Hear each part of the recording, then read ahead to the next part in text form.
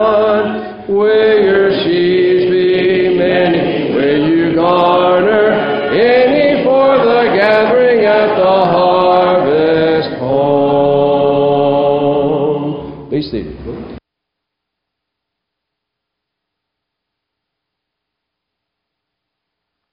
the first few moments tonight, if you'll bear with me, there are some things I'd like to express to the congregation here and the various ones within it about our stay here, your hospitality, the wonderful food we've enjoyed, another great meal tonight, as Mark has said.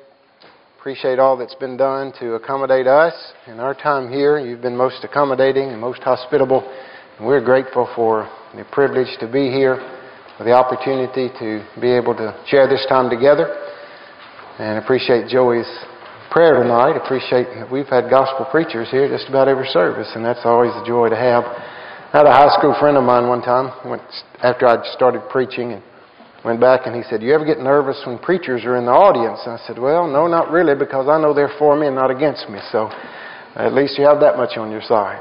But it's good to have him and his family tonight, and good to have each of you here. Some of you, as Mark has also mentioned, have been here each service, and I commend you for that. There are a lot of things you could be doing on a beautiful night like tonight, especially. We have had some weather issues, but not tonight. But you're here, and I appreciate that. And I failed to mention this good group of young people that sits up front. I know others are scattered throughout, but you have a good group that has been sitting up front, and I appreciate that. Our group at Westside, though not as big as yours, usually sits up front, and I always appreciate that. And they've been giving really good attention as well, and so I appreciate that so very much. In consideration of that, tonight's lesson, though for us all, will be primarily directed in their direction because, as I mentioned last night, many of us who are older can look at our lives and know that we have less days before us than we have behind us. And these young people, all things being equal, have more days ahead of them, and so they have more opportunity. More opportunity for good, of course, but also more opportunity for temptation. And we always want to stress lessons in regards to them on occasions like this and in activities like this tonight. Well, I had a blonde joke, but I was threatened that my tires would be cut and all kind of things by somebody. I won't say who, but I know I'm not. I didn't have a blonde joke, but I was threatened, so that part is true. But good to see each of you tonight. We're glad that you're here. Thank you, Mark, for your hospitality. It's been good to be with him and with Marlene and to renew our acquaintances. Always a delight to be associated with him. Thank you to your elders for the opportunity to be here, to Connor and to James for their good job in leading our singing, and others who have directed us in such a fine way in our worship together. Mark has mentioned that tonight's lesson is entitled, "What Sin Will Do for You." You always hear that there are two sides to every story, and that's usually the case. At least two sides. Sometimes there's more. And we often in our preaching want to reveal the dull side of sin. We want to show sin for what it truly is, and we want to show sin as being something destructive to our souls as it is, and something that we should stay as far away from as we could. But tonight we want to give the devil his due, if you will.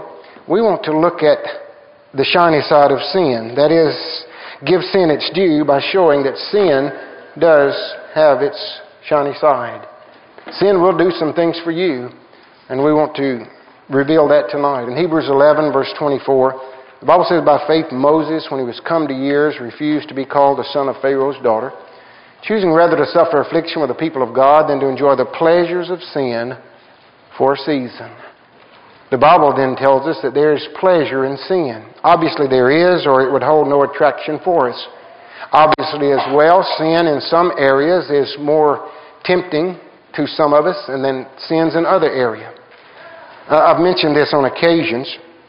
I've never been a real big soccer fan. And so if you were to come to me with soccer tickets to the premier game of our generation and say, "You can have these soccer tickets and you can go to a soccer game on Sunday night, you'll have to miss worship to do it," that wouldn't be much of a temptation to me. But to some people, that'd be a great temptation. Now, if you were to come and say, "I've got tickets to an Alabama football game," now, we might talk a different thing, but temptations then fall in different areas. But sin is pleasurable. It has its shiny side. It has its tempting points. And those, of course, are appealing to us in one form or another. But just what will sin do for you? First, sin will take you farther than you really want to go. Sin is not always finished with a man just because a man is finished with sin. Consequences follow actions, of course. In Hosea chapter 8 and verse 3, the Bible says, Israel hath cast off the thing that is good. And in Hosea 8 and verse 7 it says, Then they have sown the wind, they shall reap the whirlwind. We know a comparable passage to that in Galatians chapter 6, verses 7 and 8. Be not deceived, God is not mocked, for whatsoever man soweth, that shall he also reap. He that soweth to the flesh shall of the flesh reap corruption. He that soweth to the Spirit shall of the Spirit reap life everlasting. We know then that there are consequences that follow. And, as I stated earlier, sin is not always finished with a man just because the man is finished with sin. Many want to sow their wild oats and then pray for a crop failure, as we often say.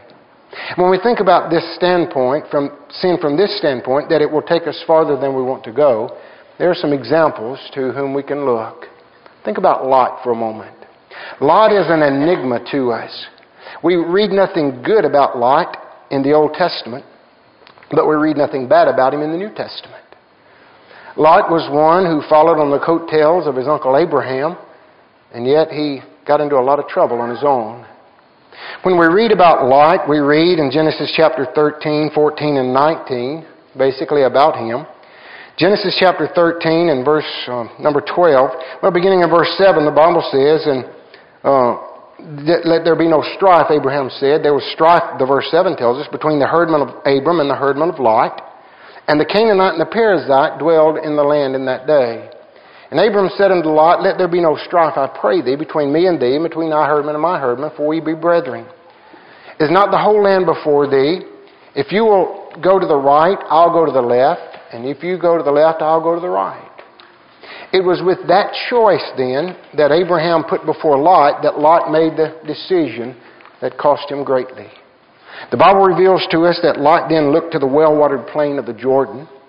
The Bible then tells us that he chose him all the plain of the Jordan. And then it tells us in verse 12, he pitched his tent towards Sodom. The first occasion then when we see Lot in this situation with a choice to make on his own and going out on his own, he pitched his tent towards Sodom. When we think about the progression of Lot's life, it's much like Psalm 1.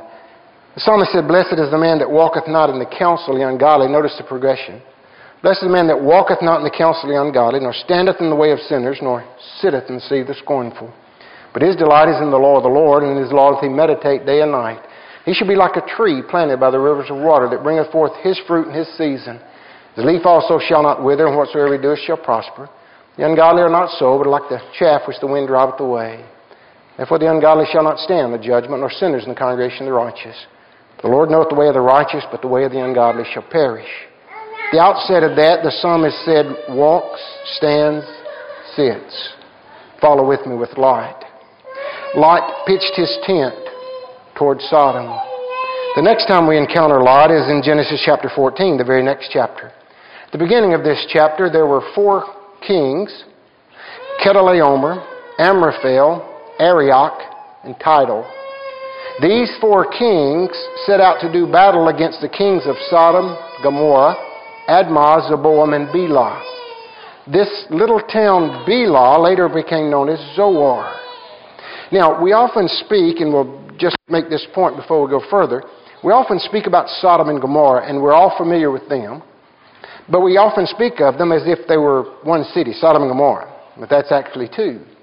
And we often have the misconception that only Sodom and Gomorrah were destroyed in Genesis chapter 19 when the Lord condemned that area. But it was actually Sodom, Gomorrah, Admah, and Zeboam that were destroyed. Deuteronomy 29 and verse 23.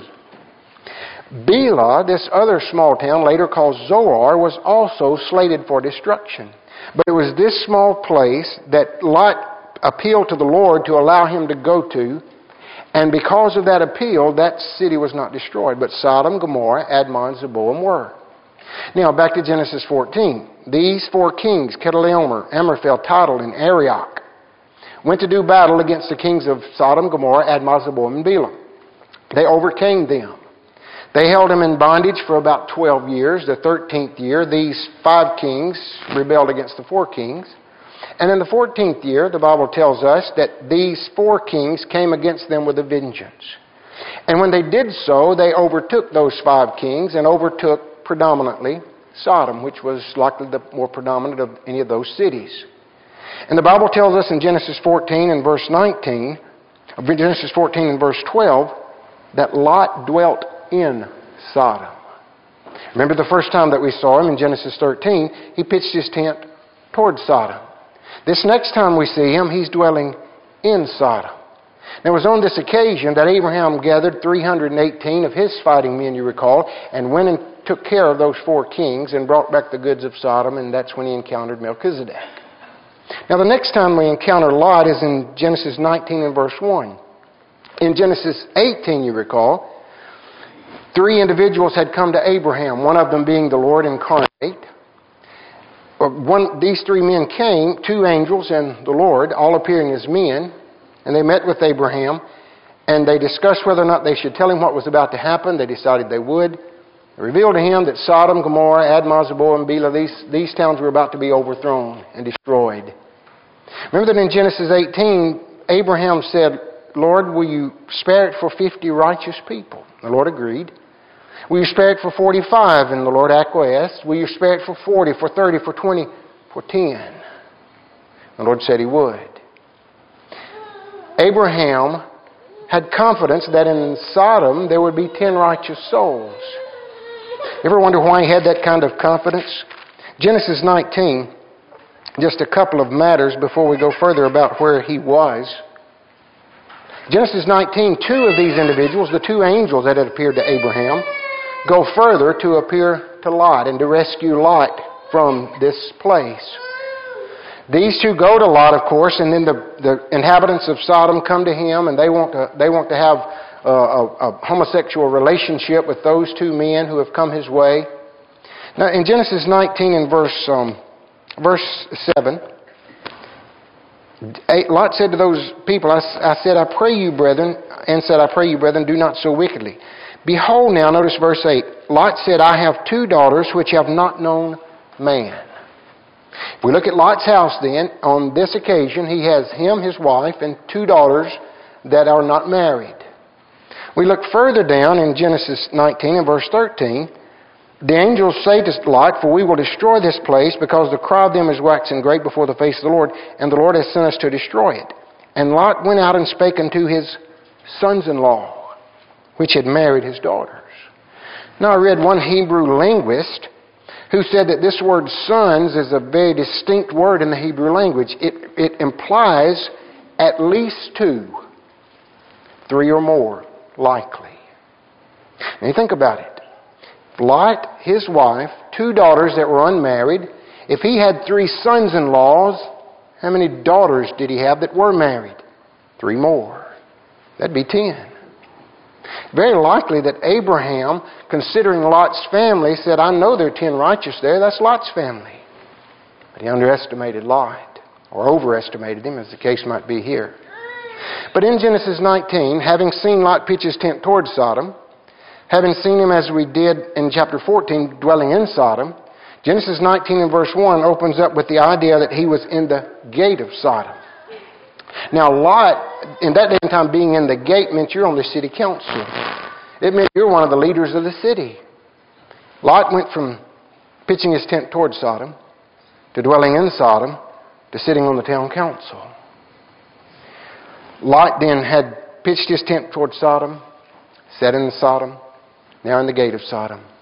Lot, from the very outset of what we saw in Genesis chapter 13, looked, lusted, lingered, lost. We know what happened to him from the story, of course. What started out as a very innocent desire, just a desire for a prime piece of Palestinian real estate, suddenly turned into something far more sinister. He lost his home, his wife, his daughters, and his sons-in-law. Through his daughters and the incestuous relationship that he had with them after Sodom and Gomorrah and Admah and Zeboah were destroyed, had Moab and Ammon, who became the Moabites and the Ammonites, the perpetual enemies of God's people. His legacy lived on. Sin wasn't finished with him just because he was finished with sin. Sin took him much further than he really wanted to go. It took him for the ride of his life. What started as this inner desire cost him so guilty, and his legacy continued to live on. In fact, continues to live on even today. How many have been taken much farther than they ever intended to go because of sin? Oh, it's only a few beers with the boys. We're just experimenting with drugs. It's just dancing. It's only the prom. We won't get caught. We're just doing it because everyone else is. It's only marijuana. Or how about this one? But he said he loved me. We didn't intend for it to go that far.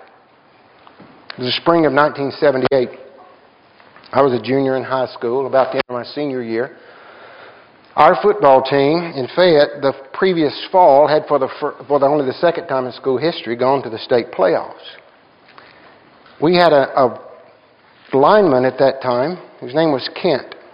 He was just over 300 pounds. Now, that's not very uncommon today, but it wasn't that common a thing back then. 300-pound linemen weren't a very common thing.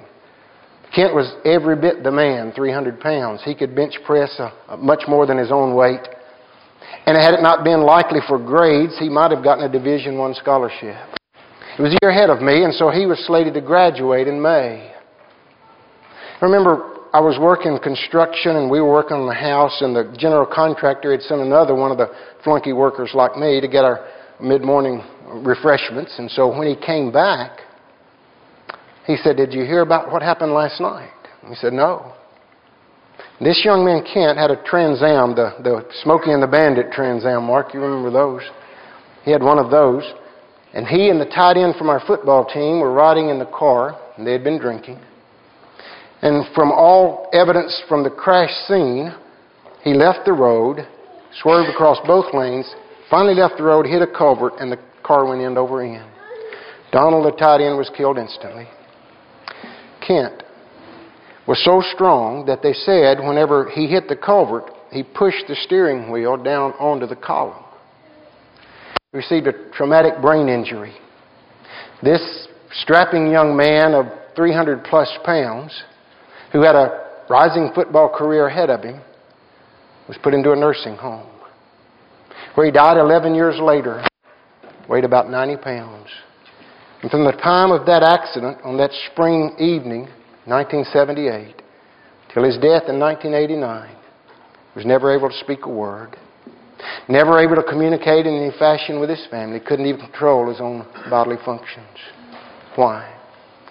Sin had taken him farther than he really wanted to go, and had brought two families to distress that would live long after the deaths of these two young men.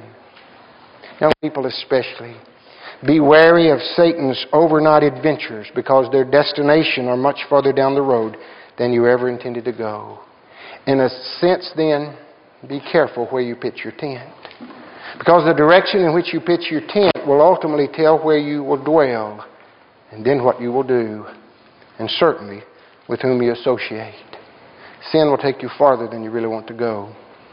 But secondly, sin will teach you more than you really want to know. A father on one occasion was approached by his son with a question that he had, and the father said to his son, "Go ask your mother." And the boy said, "I don't want to know that much about it, Dad." Well, sometimes that's the case. He didn't want to know that much about it. When we think about the idea of sin teaching us more than we want to know, think about the ultimate example of that. The story is found in Luke chapter 15. Jesus said there was a man who had two sons, and the younger of them said unto his father, "Father, give me the portion of good that falleth unto me." And he divided unto them his living.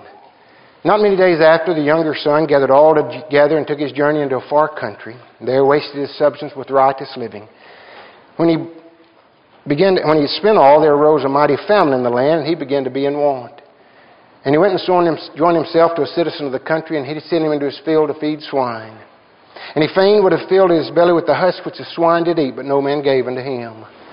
And when he came to himself, he said, how many hired servants of my father's house have bread enough and to spare, and I perish with hunger? I will arise and go to my father, and will say unto him, Father, I have sinned against heaven and before thee, and no more worthy to be called thy son. Make me as one of thy hired servants. He arose and went unto his father, and when he was yet a great way off, his father saw him, and had compassion on him, ran and fell on his neck and kissed him. And the young man said, I have sinned, Father, I have sinned against thee and against heaven, and no more worthy to be called thy son. And the father said unto the servant, Bring hither the best robe, and put it on him. Put a ring on his hand, shoes on his feet. Bring hither the fatted calf, and let us kill it, and make merry. For this my son was dead, and is alive again. He was lost, and is found. And they began to be merry. This prodigal son, as we call him, wanted to learn more about the ways of the world, and he received a thorough education. He wasted his inheritance. He found his friends lasted only as long as his money did. He saw firsthand just how tough a life of sin can be. He graduated, if anyone ever did, with honors from the school of hard knocks. But he had no one to blame but himself. But look at the transformation of this young man as an aside here. We read in chapter 12 of Luke 15 where his attitude was, Give me. Father, give me the portion of goods. And then we read of a different attitude in verse 19 where he said, Father, make me. Make me as one of thy hired servants. Went from an attitude of give me to an attitude of make me. Many, unlike this young man, go into the far country and never return. His story ends well for us. But if we go back in time in that story and we put ourselves in that place, and we stop between his home and the far country and we wait for him to come by, and we try to stop that young man who now has a pocket full of money and the world by a string on a downhill pull, and we say to him, Young man, give me a few minutes of your time and I'll save you a lot of trouble. If we could get him to stop long enough and we could tell him, you're headed for trouble. You're headed for a place that's not home. You're headed for a place where you'll not act like yourself and where you'll be around people who won't care much about you. You'll eventually spend all your money. You'll be ravished in hunger. You'll be in need of clothing. You'll come home filthy. You won't have any money left. Can't stop him.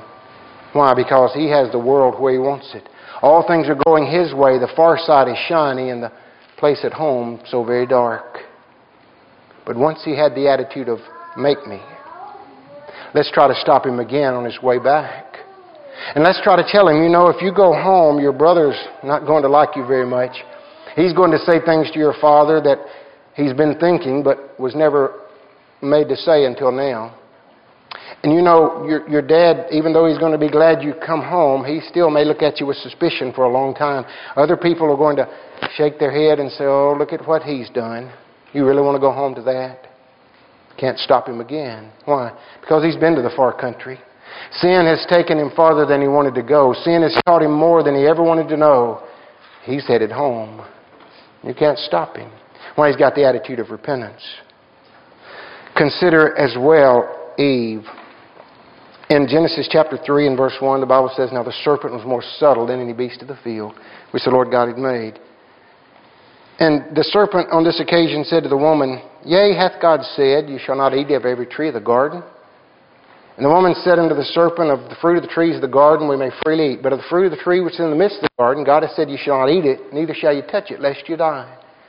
And the serpent said unto her, You shall not surely die, for God doth know that in the day you eat thereof, your eyes shall be opened, and you shall be as gods, the King James Version says. The American Standard Version said, as God, knowing good and evil. Let's pause for a moment and think about the temptation which Satan presented to her. Some have the idea, many in fact, in a cursory study of this, that the temptation was that they would know the difference between right and wrong. And that wasn't the temptation. Adam and Eve knew, at least to a degree, something about right and wrong, because she said to Satan, We cannot eat of the tree that is in the midst of the garden, because God has said when you eat it, you're going to die. She knew it would be wrong to do that. What was the temptation? When God had said you'll die if you eat of that tree, Satan entered in the picture and he instilled doubt, denial, and deviation. Doubt. Yea, hath God said you shall not eat of every tree of the garden? Doesn't Satan work the same way today? He works the same way with young people who are trying to make their way in the world, one foot in childhood, one foot in adulthood. Does your mom and dad really know what's best for you? Do those teachers at school really understand what being a teenager is all about? Doubt. Then there was denial. You shall not surely die. God had said you would. Once He gets you through the doubt phase, then can come the denial phase, and it won't be such a shock. You're not really going to die. But then notice the deviation. You see, the truth is, according to Satan, you're not going to suffer any consequences. It's just that God doesn't want you to be like Him. You see, He knows if you eat of this, you're going to be like Him, and not that you'll know the difference between right and wrong, you can regulate it. He doesn't want you to be like Him. Isn't that how Satan operates? He gets us to doubt, He gets us to deny, and then He gets us to deviate into the plan that He has for us instead of the plan that God has made. Eve fell for the deviation. What would it be like to be like God? How would it feel to be able to regulate one's own life? She wanted to know, but not that much. You see, she didn't want to know that much. She didn't want that much control, because once she gained control, things quickly got out of control. Jeremiah said in Jeremiah 10:23, O Lord, I know that the way of man is not in himself, is not in man that walketh to direct his own steps. God knew that we needed a guide all along, and He gave, as among the other things He gave as necessities for the pair in paradise, was a law to regulate them. And man has had a law ever since the beginning. Sin taught her more than she ever wanted to know. Many have been taught more than they ever wanted to know from sin. Sin has its wages, and the devil pays his debts. Hebrews 3 and verse 13, the writer says, But exhort one another daily, while it is called today, lest any of you be hardened through the deceitfulness of sin. Many painful lessons have been learned the hard way. Cemeteries are filled with the bodies of young people who, quote, just wanted to know what it was like. Prisons are populated with many who just wanted to know how the thrill felt. Beware of Satan's lessons, because you'll learn more than you ever wanted to know. Sin will take you farther than you want to go. Sin will teach you more than you want to know. But third, sin will leave you longer than you really want to stay. When we think about this, think about Samson. Samson is a study in contrast. As Lot was an enigma, Samson is a contrast. Samson was one who was righteous and yet rebellious. He was born a Nazarite. He was righteous yet rebellious. He was consecrated yet corrupt. He was aware yet apathetic. He was knowledgeable yet naive. He was a leader yet he was a loner. He was forceful and yet he was feeble. So many things that were contrast in his life. In Judges 14 and verse 3, the Bible says, his father speaking to him, after Samson had desired to go down to Timnath and obtain a wife from among the Philistines, is there never a woman from among the daughters of thy brethren, or from among my own people, that you have to go and obtain a wife from these uncircumcised Philistines? Samson's answer was, she pleaseth me well, get her for me to wife. And so Samson and his parents, Manoah and his wife, go down to Timnath. And on the way, Samson encounters a lion who roared against him. Samson killed it, of course. And his mother and father were none the wiser. They didn't know what had happened. He didn't tell them about it. They went down to Timnath, and there they spoke with this woman's father and arranged the marriage, or arranged the ceremony, as they did in that day and time. Samson and his parents went back to their country, and then later they would go down again. And as they went the second trip, Samson, as they arrived at the place, wondered what had happened to the carcass of the lion. And so he went to the side, unknown to his mother and father, and there was a hive of bees that had built in the remaining carcass of the lion. Samson obtained the honey from that. As a Nazarite, he wasn't supposed to touch a dead body, but he did, and he would touch many more. But he took the honey, he ate it, he gave the honey to his parents. They ate it, not knowing the origin of it. He went down to Philistine country, and there he was given 30 companions as a part of this celebration for this marriage feast. Samson posed a riddle to them, you recall, on that occasion. He said, if you can solve my riddle, then I'll give you 30 sheets and 30 changes of raiment.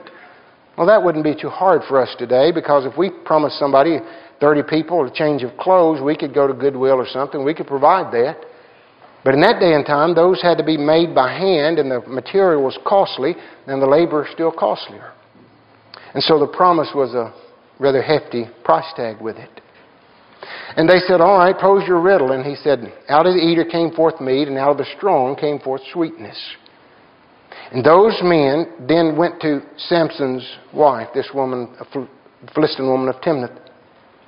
And they said, you tell her, you find out the answer to this riddle from your husband, or we'll burn your house down upon you and your father.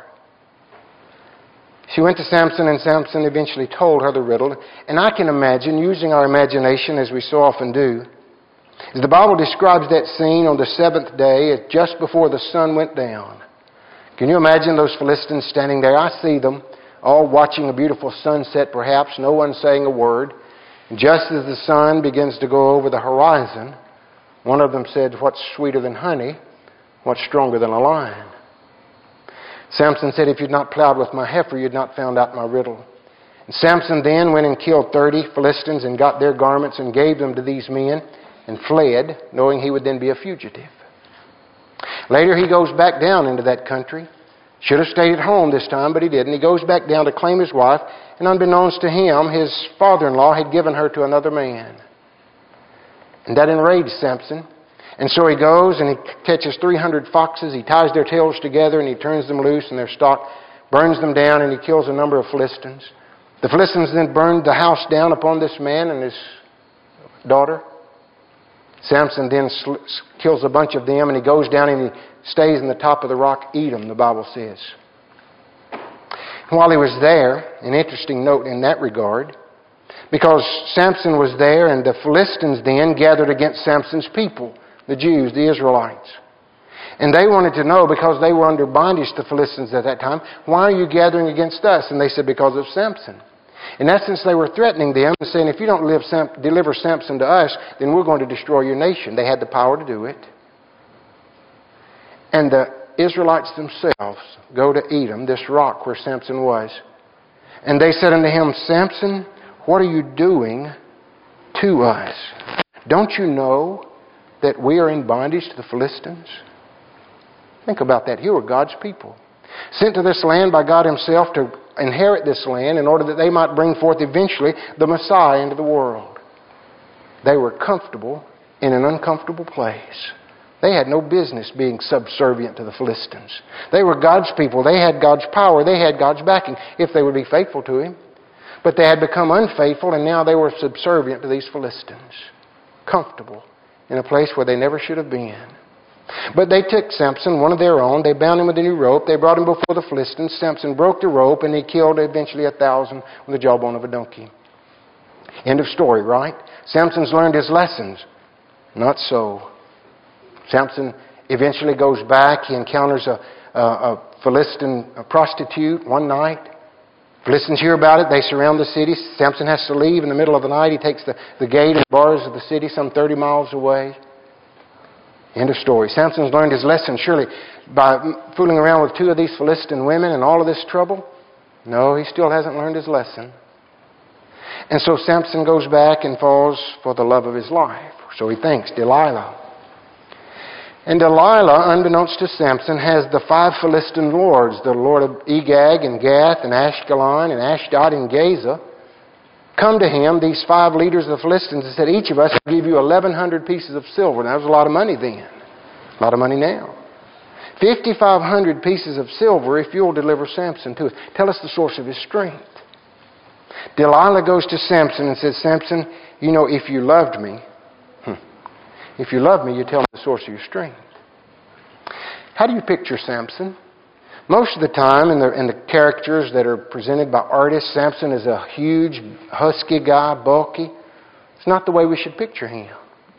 Because if Delilah said to him, Samson, what is the source of your strength? Samson could have said, well, girl, look at this. And flexed his muscles. He couldn't do that. His strength was not in the bulk of his body. Nor was his strength really in the locks of his head.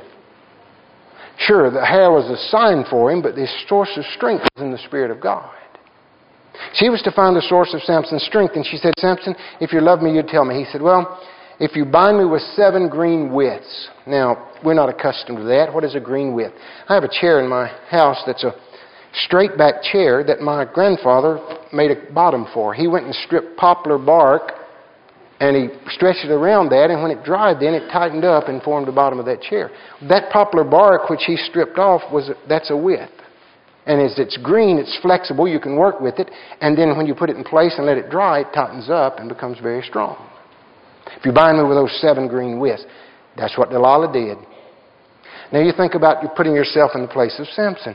If you tell her the source of my strength is binding me with 7 green withes, and she does that, common sense would say, if you tell her something else, she's going to do that too, right? She did. And he did. What's the source of your strength, Samson? Well, if you will bind me with new ropes that have never been used. She did. He broke those, drove the Philistines away. Samson, what's the source of your strength? The 3rd time. Notice that Samson gets a little closer to the truth.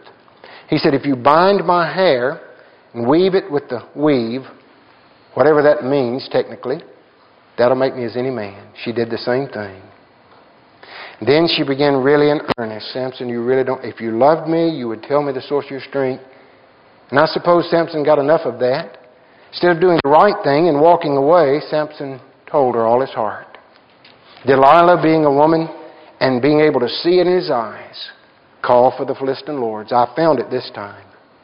She could see right through him.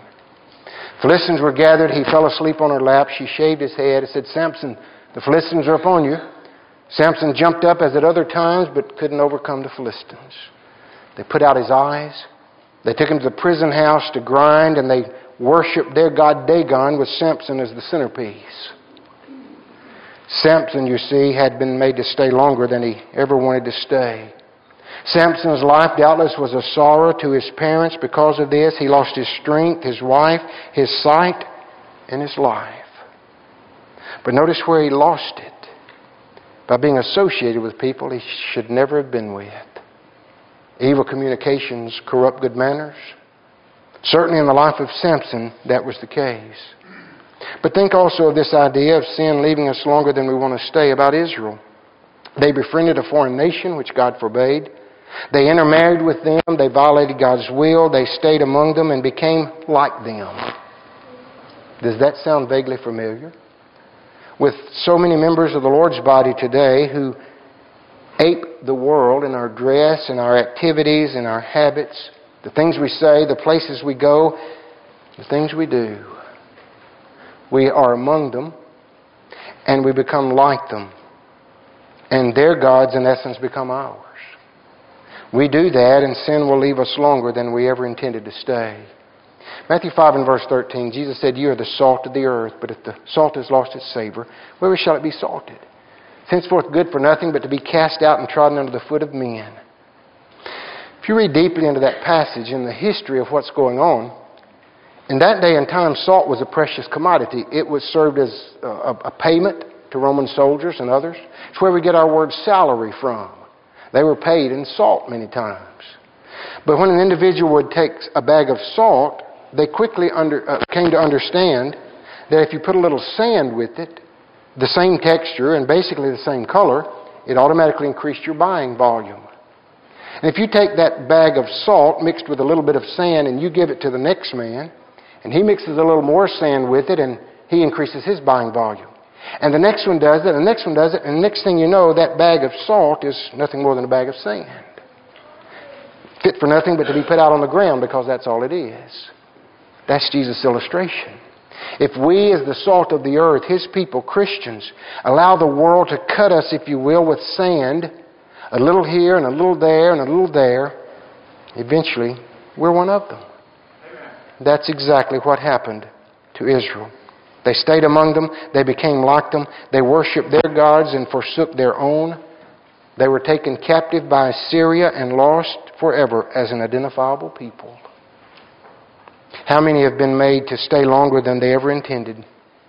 Through becoming involved with the wrong crowd, as we mentioned in 1 Corinthians 15:33. Through experimenting with sex, only to be made a parent while still a child themselves. Through drinking just because it was cool, only to have their life completely engulfed through addiction. Watch out for Satan's overnight adventures. They usually last much longer. Sin will take you farther than you want to go. Sin will teach you more than you want to know. Sin will leave you longer than you want to stay. And fourth, sin will cost you more than you really want to pay. Consider David. 2 Samuel 11 and 12 were very familiar to us as David's sin with Bathsheba. But the origin of that sin, the foundation of it, can be found in 2 Samuel 11 and verse 1. The Bible there says it was the time of year when kings go to war. But it also says David sent Joab. When kings go, David sent. You see, at the very outset of this story, we're told David should have been with his men. He should have been there fighting with those men, encouraged them all the way. But instead of going, he sent.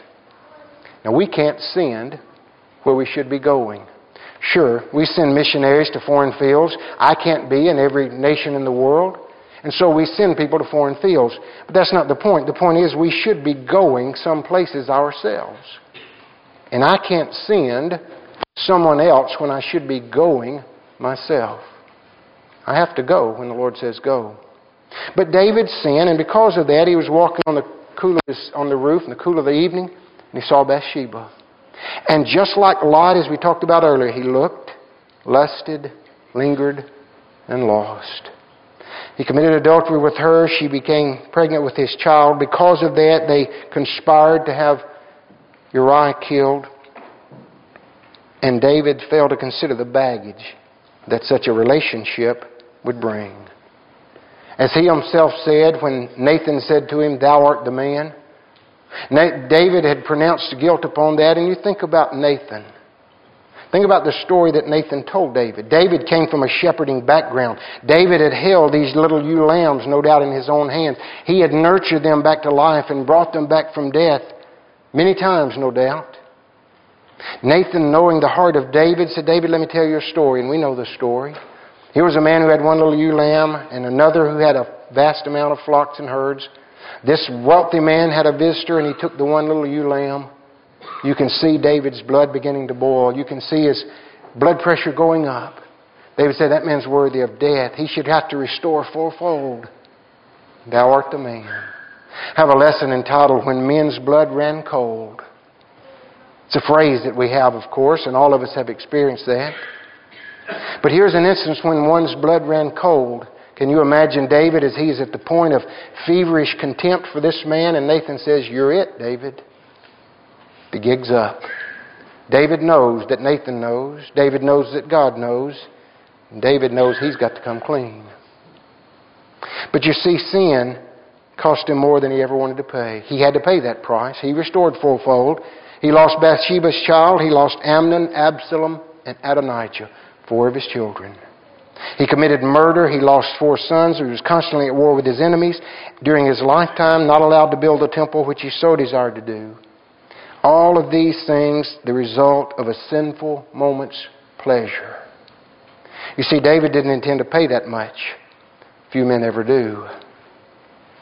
How many have lost their homes, their spouses, their children, and their soul for a moment's pleasure? Hardened through the deceitfulness of sin. Tempted through Satan's false advertising. Think of Adam and Eve, Genesis 3. They didn't count the cost and they weren't willing to pay the price. They didn't see that the price tag was written in fine print. Numerous are the men and women who have failed to see the hidden cost. Oh, unlike others, we won't get caught. I know I'm playing with fire, but I know I should be taking my family to church regularly, but I know what the Bible says about that, but I know I'm wrong, but I'm better than those old hypocrites down there. I wouldn't spend a minute with them. I don't think really God is really concerned about. And you can fill in the blank. My first work out of preacher school was an associate minister. And because of that, and I didn't preach every Sunday, I had more time to get involved with some of the young people. And there was a young man by the name of Tony. Tony was a genius in every sense of the word. To tell you about how smart Tony was, when later in our lives we went to Tanzania, we went back to Crossville to visit some friends there, and I ran into Tony. this was many years later, several years later, I ran into Tony at the courthouse.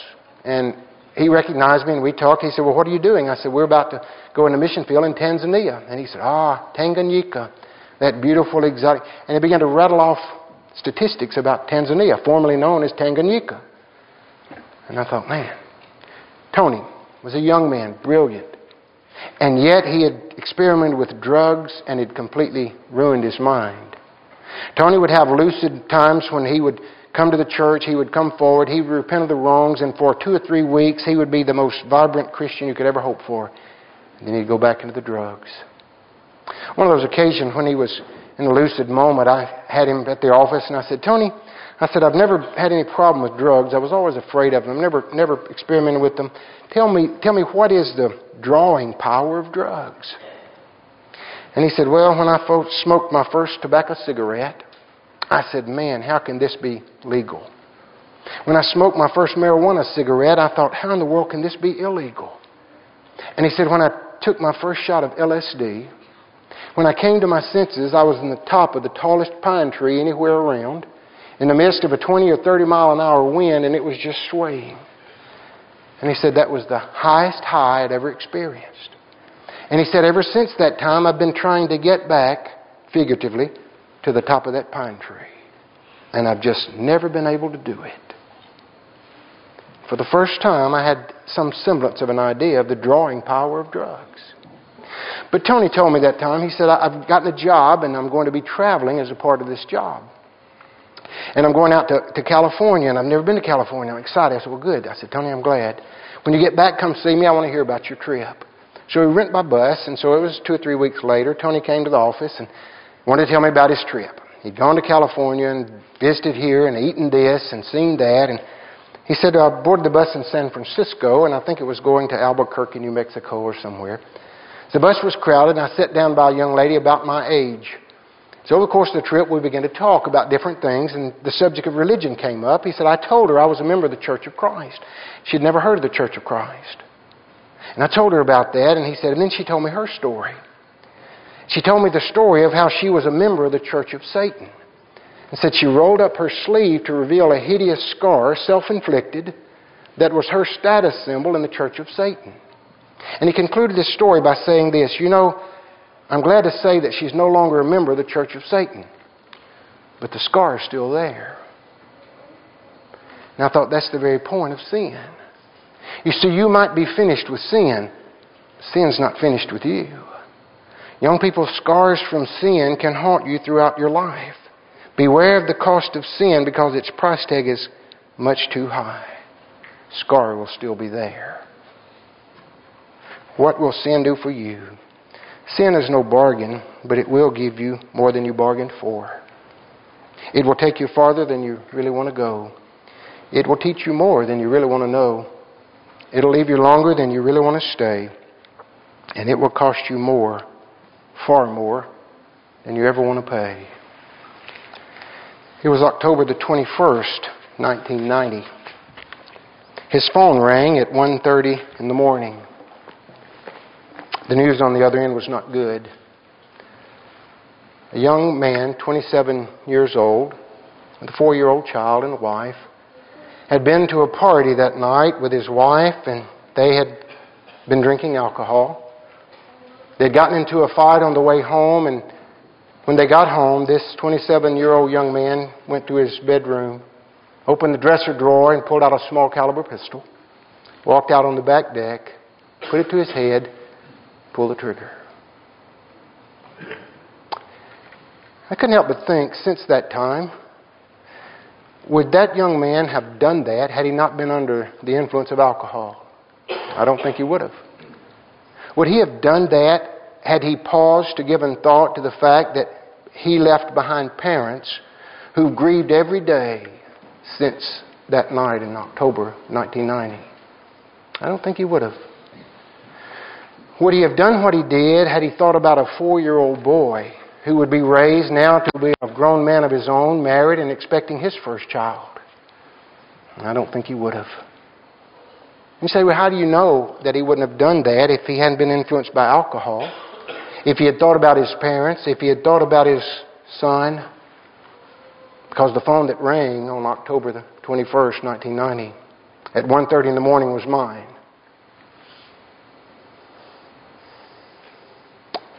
And the young man who put the gun to his head was my only brother. What happened?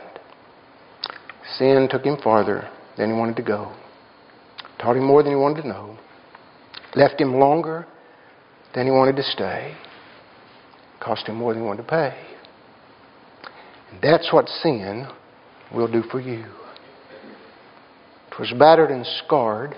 The auctioneer thought it scarcely worth his while to waste much time on the old violin, but he held it up with a smile. "What am I bidding, good folks?" he cried. "Who'll start the bidding for me?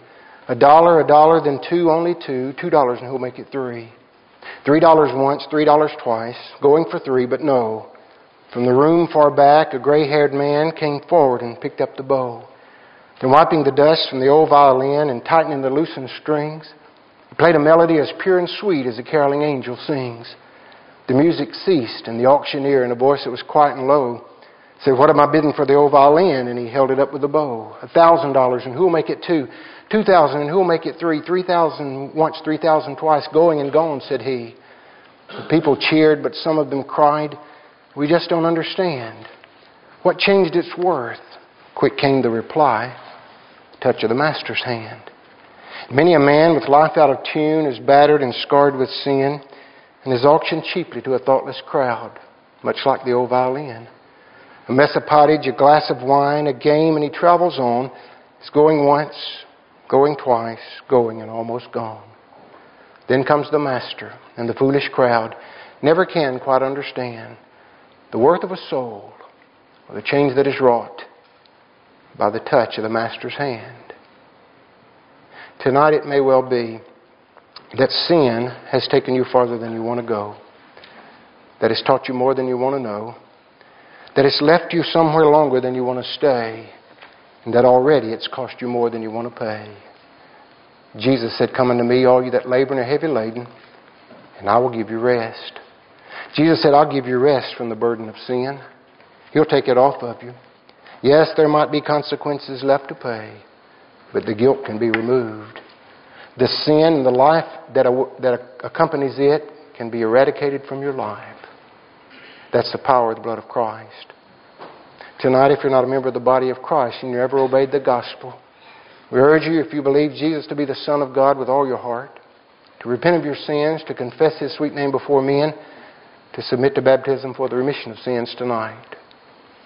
But tonight, as so many of us are, if you are a member of the body of Christ who's gone to the far country and you're still there, your body's here tonight.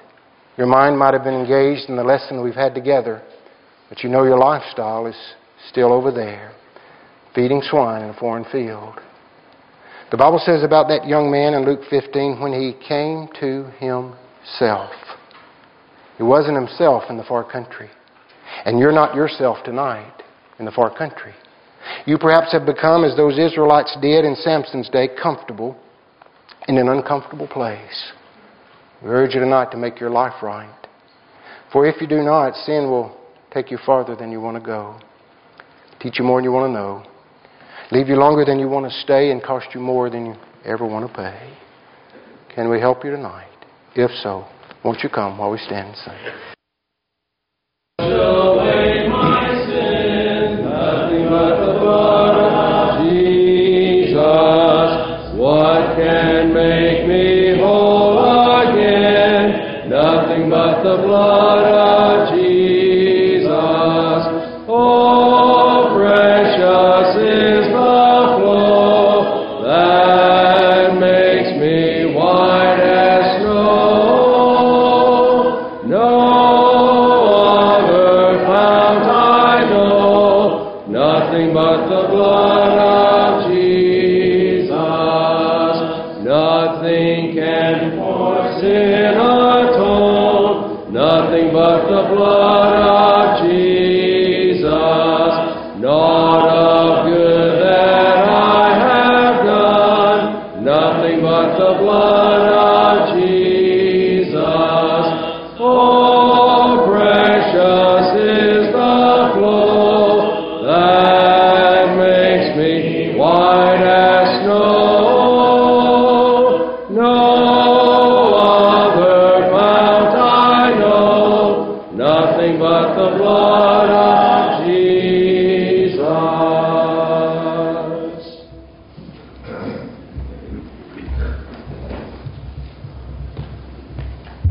The sowing has been done, the seed has been planted. And it may be that the seed will come up in a heart. We want you to know that even though this gospel meeting has ended, that if you want to know more about the gospel of Christ, what you need to do to have salvation in Christ, we would love to sit down and study with you and talk with you. And it may be that it's sometime during the night, it may be early in the morning, but we want you to know that we're always ready to help you to do what is right, no matter what time of day or night. Again, we thank you for being here. We thank Eddie and Jeannie for being here. And again, we wish them a safe trip. We'll keep them in our prayers as they travel. And we'll keep each one in our prayers as we continue to seek to bring fruit that can grow from this gospel meeting. There will be a number of gospel meetings that will begin this coming Sunday. If you have